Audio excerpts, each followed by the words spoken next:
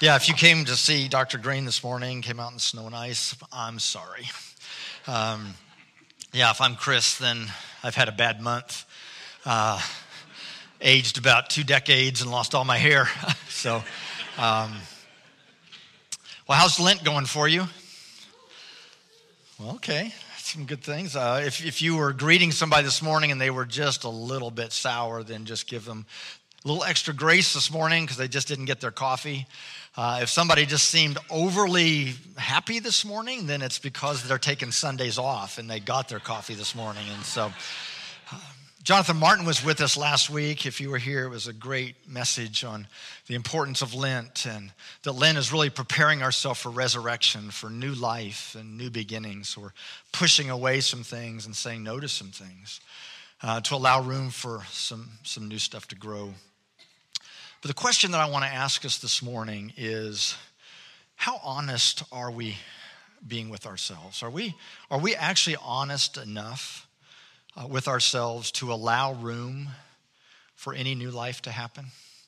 Are we willing to open up some of the doors and some of the places that we've kind of kept God out of?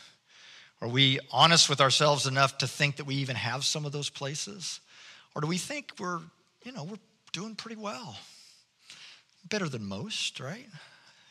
Doing pretty well in life. There's a principle that looks at the correlation between how much I'm aware of myself and how much I allow others to see me. It's called the Johari window. And it correlates, again, known to self and known to others. And it looks at these 4 parts of our life. The bottom left one is the secret self. This is the part of me that I know, but there is no way I'm going to let you know it because I'm not sure how you would respond. I'm not sure if you would accept me still, if you really knew me inside and out. There's another part of me that is the blind spot. This is a pretty scary part of our life where you actually see stuff that I have, but I don't see it. I'm clueless, but it's obvious to other people. And then there's another area which is just the unknown self. It's the part that I'm not aware of, nor are you aware of. It really is the part that only God knows. And then the top left is what we consider the healthy self, which is, this is the part of me that I'm aware of and I live openly to others and allow them to see in. And what I'm suggesting this morning is if the right corner, the blind spot and the secret self and the unknown self, if those are rigid in our life and we don't open those up at all to God, if we've got the doors closed on those and the keys locked, then I'm suggesting that there's no way any new life or transformation is going to happen in us during Lent. We can say no to certain things in our life, but if we don't open up these spaces, it's not going to happen. There was a study that was done about how we receive new information that we hear, whether we read it or hear it or however it comes to us, that we filter it through 3 different filters. The first one is if the information fits our values and our beliefs, then we let it in because, I agree with that. Somebody gives you a book to read or tells you to listen to a certain podcast or whatever, and you listen to it and go, man, I like this guy. And I'm going to tell other people about it because it fits your values and your beliefs. Another filter is we listen to it and immediately it doesn't resonate with how we naturally believe and think, and it's challenging some things. And so we immediately say, I don't agree with that. That's wrong. And we totally put it aside. And we don't allow any of that to challenge us in any way. And then there's a third way that suggests that we listen to it and it starts to challenge us in certain ways, but we kind of massage the information. We kind of change it a little bit. And we end up with, what he's really saying is this. We change it so that it does then, again, fit our values or our beliefs. And once again, nothing really challenges us and no change happens. And so in all 3 of these, there's not going to be anything that really challenges us to grow or to change or to transform in our life. Matter of fact, this last one I saw very clearly. I was working with an individual for many years, a very strong leader in the church culture, had a pretty big footprint spiritually in the United States, had a television ministry, and first 45 years of his life or so, he was a strong proponent of kind of new life in Christ, and just one of the most solid people, kind of foundational on the scripture that I had run across. And yet he began to believe and listen to some new information. He began to start thinking about universalism, and something began to happen in his orientation, his spiritual life, where he began to just basically open himself up to everything and said, all dogs go to heaven. There's no heaven, no hell. You're going to go to heaven no matter what, whether you want to or not. There's no Satan. There's no... matter of fact, the Bible is pretty much just a philosophy book, like all other philosophy books. And it was a pretty dramatic thing that was taking place in Christianity at the time, in what was going on in his ministry. And I remember a time where there were some other spiritual leaders that had kind of flown in, and they were just going to talk to him and ask him, okay, now tell us about what you're thinking here. And I remember one particular day where that conversation went on for a couple of hours. And I remember he came out and I said, well, how did that go? And he said, well, they agree with me. They just can't tell anybody. They can't say it publicly because it's just controversial. And I thought, really? About an hour later, those individuals had gone back to the airport, and somebody from their home office, they had kind of talked with them and had given me a call and said, Brent, it's worse than we ever could have imagined. His thinking has gone so far in a total different direction. But he couldn't hear what those guys were saying to him. He would massage it and flip it upside down and filter it so that it fit his new perceptions and his new thinking. And so where are we at today with that? How open are we to the Holy Spirit in our life to come into some of those rooms, and are we really listening and paying attention? I've been working on studying a new personality profile that's going along with some new emphasis that we're considering working on, kind of doing scratch and sniff tests this year, and begin to look at the idea of spiritual direction in our life.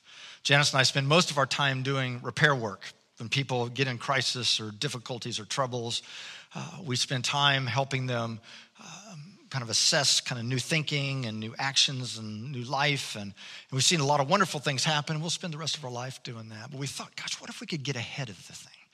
What if we could get ahead of where each of us are dealing with the way we're dealing with our life? Maybe the closest thing to it would be like premarital counseling that we get to do now, is how do we help people prepare for marriage and the realities of that, and what could they be doing ahead of time? We thought, what would happen in just our individual spiritual life if we could begin to look at what are those weaknesses that I'm more susceptible to based on my own personality structure, and what spiritual disciplines would help me build strength and health and wholeness in my life, so that when I do hit a crisis, because we all are going to hit crisis, we're all going to hit difficulties, that when I do hit those things, those places in my life, that they don't affect me as much. I'm already prepared for those. And so we begin to look at that, and we're studying some of those things. And so I've kind of looked at this new particular personality profile. It talks about 9 different personalities, and that has been used in the church in many areas for kind of understanding those relationships. And so I've taken it myself, and I started underlining stuff that I really liked. I came out almost 100% of what's called a mediator, which kind of makes sense for what I do. I work in mediation. I help couples begin to rebuild their lives together. They're in conflict. I help families reconnect their lives. Or I work with individuals that have disconnected from God, and they don't clearly understand Him or don't trust Him or have pulled away, and I try to help take their hand and God's hand and put it back together. And so I said, well, that makes sense. And I started underlining stuff that were really, these things that were really positive qualities. And I thought, I want to tell others about this. This kind of feels good. And so I started with that, and it said things like mediators are accepting and trusting and stable, and they're usually creative and optimistic and supportive. And I really like this part. They are indomitable, impossible to defeat, and all-embracing. They're able to bring people together and heal conflicts. And it was like, sweet. I want to make sure Janice reads this. So no wonder God's got me in the role that he has me, right? But then there were sections that I came across that I didn't like very well. Matter of fact, they were not flattering at all.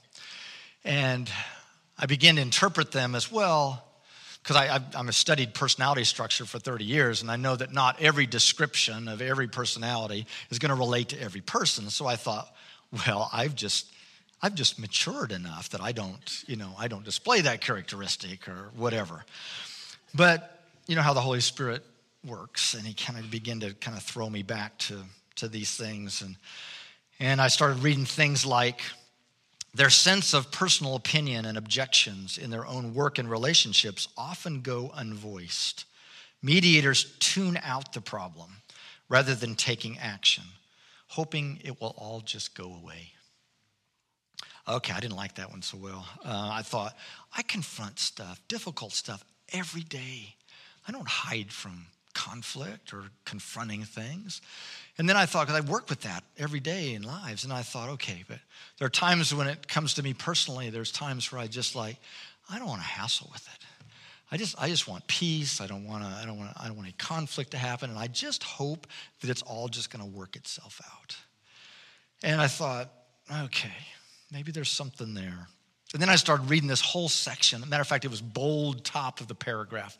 Laziness, slothfulness. And I thought, I reject this. Because I have totally prided myself in hard work and being the last man at the office kind of stuff. And I said, this cannot be right. Yet matter of fact, I turned off the iPad at that point and stopped reading it for a while. But I was compelled to go back to it. And I went back to stuff like where it says, laziness for the mediator is not laziness of body in the sense of holding down a job or sleeping late in the morning. Mediators often hold down two jobs and pride themselves in having a lot of physical energy. Yes, they do a lot, but are blocked at times in the ability to perceive a correct course of action and to stay on track without becoming diverted by inessentials. Ouch. I felt the Holy Spirit kind of stirring something in me. And I thought about, gosh, I've got a couple of projects that I've been working on that I know beyond a shadow of a doubt that this is what we're supposed to spend our life doing. And we're supposed to be making these a priority in our life. But how many times has the deadline been pushed off another month, been pushed off another month, been pushed off another month? And I get caught up in just the tyranny of the urgent. And I was so convicted. And I found myself going, God, is this me? And what I heard his voice, it was not audible, it was not written on the closet wall, but I heard him pretty much say, yep. Now, I'd never heard God say yep before. But that was his response. And he went on to say, if you'll open up to me in this area, I really have some things for us to chat about. I have some things that can really help you in this. It's not to harm you. It's not to hurt you. I'm not trying to expose you. I'm not trying to rub your nose in anything. But I want to help you. It's only for your own good. Psalm 139:23 says, search me, O God, and know my heart. Try me and know my anxious thoughts. And see if there be any hurtful, ineffective, unproductive way in me, and lead me in the everlasting way. I wondered, do I really pray this prayer? Well, we repeated it a few minutes ago together, or do I just repeat it when we do it together, or come across it in Psalm 139? Do I really pray that prayer? And if I do I really listen? Do I really take time and allow the Holy Spirit to speak to me, or do I just think that's a nice prayer to pray and just run off? I think there's times where I don't. I think there's times where I don't want to hear. I want to think I've got it pretty well together. One of the reasons, I think, is because, well, I'm a pastor. I'm a counselor. I'm supposed to have my act together here. I'm supposed to have things clicking on all cylinders. Actually, a statement by Henry Nouwen, a noted theologian. He actually penned this three weeks before his untimely death a couple of decades ago. Has really helped me recently. It says, "We who offer spiritual leadership often find ourselves not living what we are preaching or teaching. It's not easy to avoid hypocrisy completely because we find ourselves saying things larger than ourselves. I often call people to a life I'm not fully able to live myself. I'm learning that the best cure for hypocrisy is community. Hypocrisy is not so much the result of not living what I preach, but much more of not confessing my inability to fully live up to my own words." So I'm confessing this morning. I've got some issues. And just the ones that I shared this morning are the ones I'm comfortable sharing with you.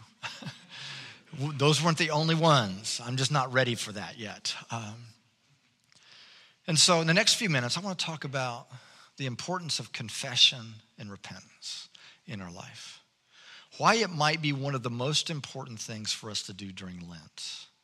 And how this is not just a one-time thing. We oftentimes think of confession and repentance of the first time that we come to Christ. And, I receive you as my Savior.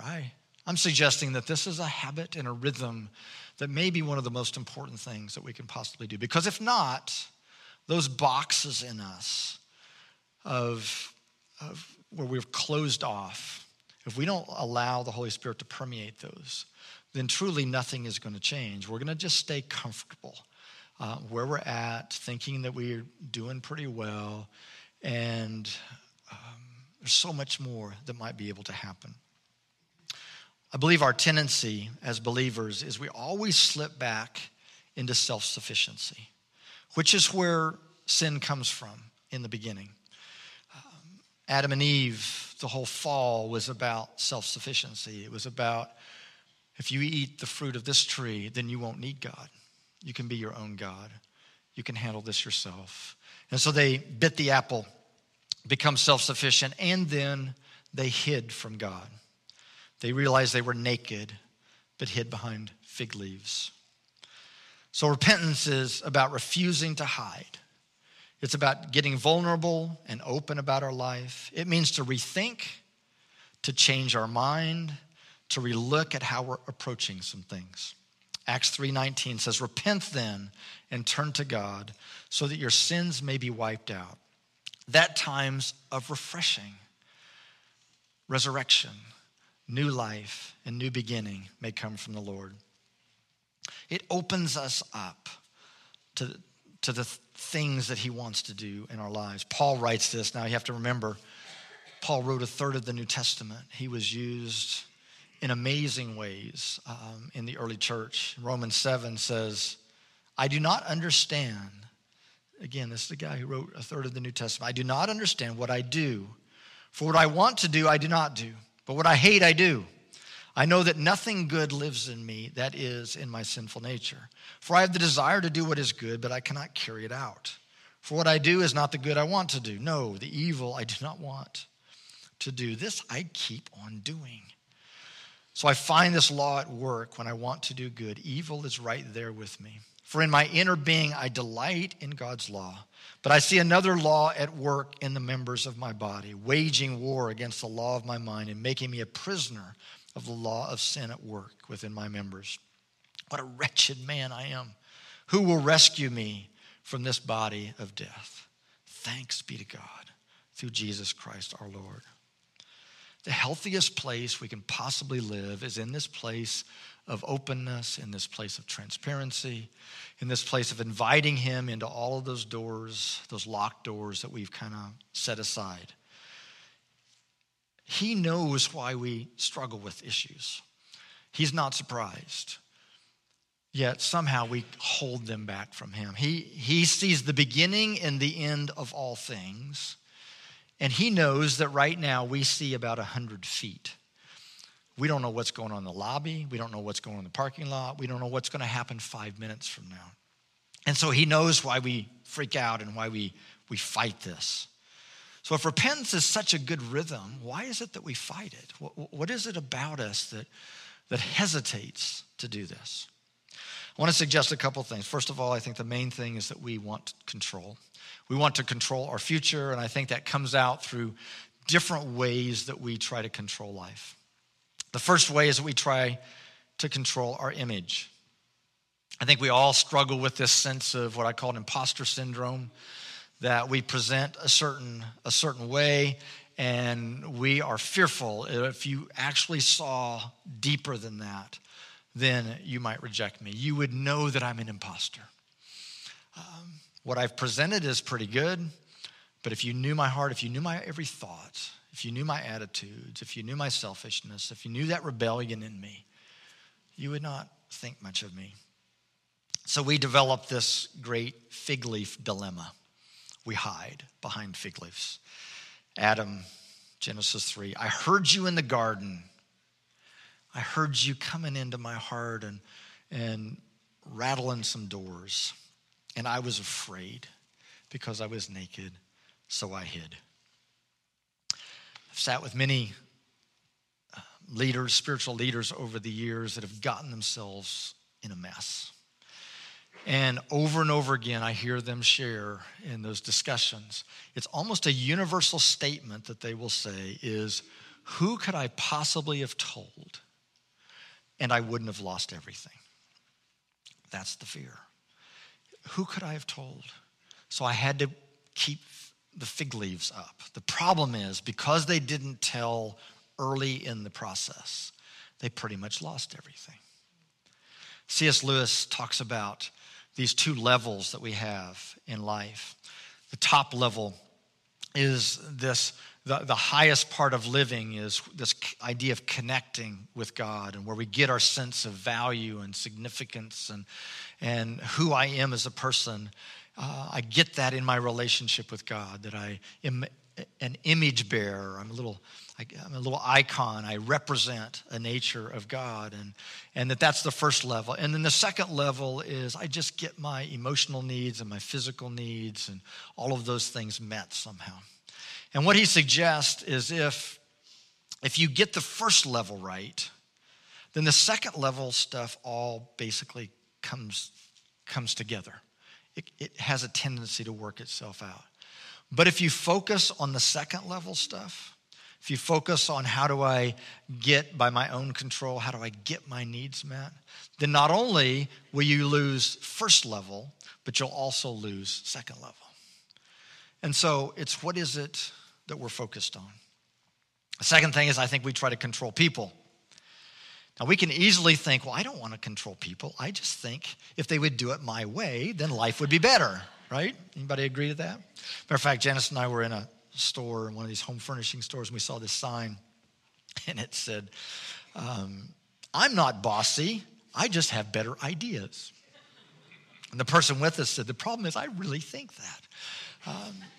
We can easily operate that way. So we desperately want people to act a certain way, to treat us a certain way, for us to be happy and for our needs to get met. And there's all kinds of things that we'll use for that. Sometimes we praise them to get what we need from them. We might use anger or manipulation or guilt or fear. Sometimes we use the scripture to control others. So we have parents trying to control kids, and kids trying to control their parents, and we've got husbands trying to control wives, and wives trying to control husbands, and it happens on this family level, and then we see it on a more global level. We have countries trying to control other countries, and it's something that's deep at work in all of us, but God has never, ever had in his heart and his plan for us to control somebody else to somehow get our needs met. Our ultimate fulfillment only comes in him. It only comes in who we are in him. And then the third area, I think, is that we try to control our pain. We don't like pain. We're afraid of it.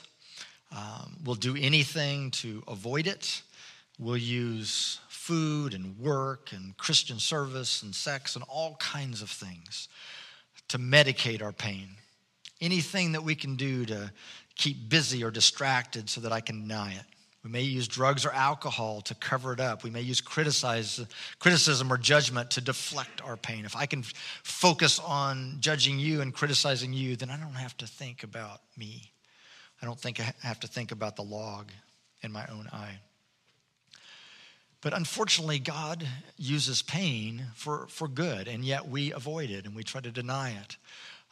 He actually uses it to show that something's wrong in our life. He uses it so that we'll pull back and we'll be protected. Most of us are pretty respectful of stovetops, the top of a stove, because we've gotten too close to it before. We've gotten too close to a pan, or we have one of those black glass ones that you can't totally tell whether it's on or not all the time. I respect that thing. God put pain receptors in our hand for our good, not to harm us, so that if we get closer, we pull back. If we didn't have those, we would have burnt our hands off by now. It's for our good. He doesn't cause pain, but he allows it. You ask any chiropractor, pain is the greatest motivator for change. People don't go to a chiropractor unless they're in pain usually. They don't go for just healthy kind of to stay ahead of the game. It's how do I deal with this pain? We have emotional and relational pain. All of those are just supposed to be flares and signals that go off that say something's wrong. Something's wrong back in a core of our heart and our thinking. But we do all kinds of things to hide it and to postpone it and to deny it and to cover it up. So with all these things that we do to try to control things, what do we do with it? Psalm 32, when I kept silent, my bones wasted away through my groaning all day long. For day and night your hand was heavy upon me. My strength was sapped as in the heat of summer. Then I acknowledged my sin to you and did not cover up my iniquity. I said, I will confess my transgressions to the Lord, and you forgave the guilt of my sin. Proverbs, he who conceals his sin does not prosper. Whoever confesses and renounces them finds mercy. Now, we don't tend to hesitate to tell people if we're fighting a cold. I caught something a couple of days ago, and so I've got an excuse if all this doesn't exactly make sense this morning because I'm on some pain medication or some cold medication. But we don't usually have a problem telling people about that. As a matter of fact, we'll talk about it, and we'll talk about, how do you treat it and how do you deal with it, and everybody's got their plan. Well, if you take this amount of vitamin C when it first starts coming on, then it'll help eradicate it. And wow, I found this new hand sanitizer, this herbal hand sanitizer that'll, it's kept me well. We'll talk about that a lot because colds are common. And what I'm suggesting is we have to realize that sin is common. And we have to begin to embrace it as such, that all of us fall short. We all have doors and closets that we're hiding. The whole point of fighting sin, of trying to ward it off, to try to deal with it in our life is because it kills and steals and destroys.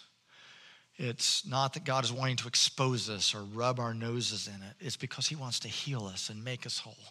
He has a path that is the healthiest path for our life.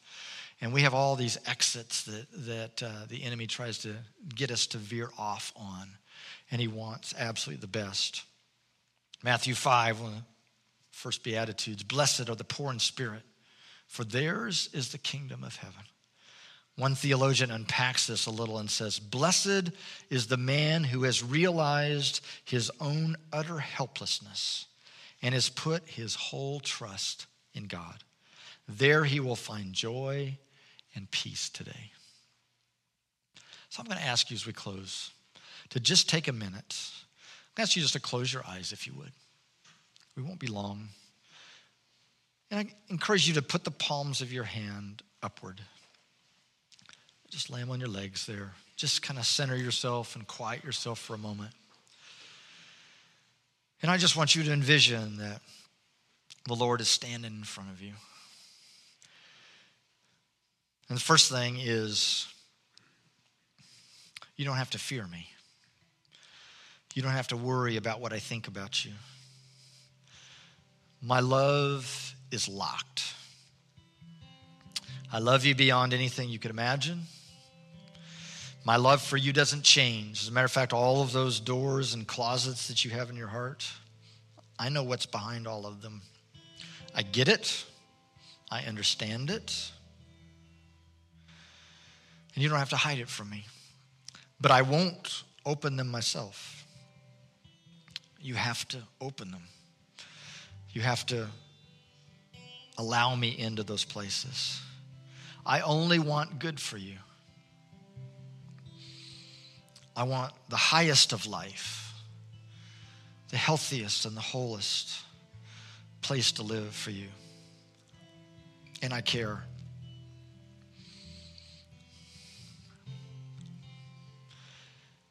Now, however you would do this, however you would say this, I just encourage you to, under your breath, just pray that David's prayer. Lord, search my heart.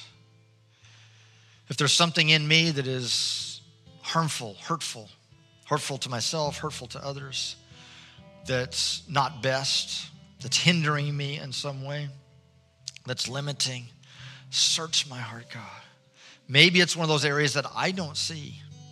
Maybe others have seen it, but I've not gotten close enough to them to allow them to speak to me. Maybe it's an area that I'm just clueless in, Lord.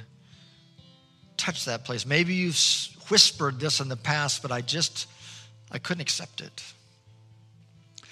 Lord, I just open these doors to you. Just one by one, door by door, unlock it, turn the handle. I open it up to you, God. The next thing I would encourage you to say, however you would say this in your own thinking, Lord, come into that room with me. Come into this place. Come and stand with me. Be with me. Help me to not fear you. I've been afraid that if I opened this door that you'd get mad at me, or that you're pretty much already mad at me, and that you'd send me to my room without supper, that you might even turn your back on me. But Lord, I'm going to hold on to you. I welcome you here. Thank you that there's no condemnation in you. Help me to believe that. And then the final thing is, Lord, what should I do with this? What is it you want to happen here? Help me to know the next step.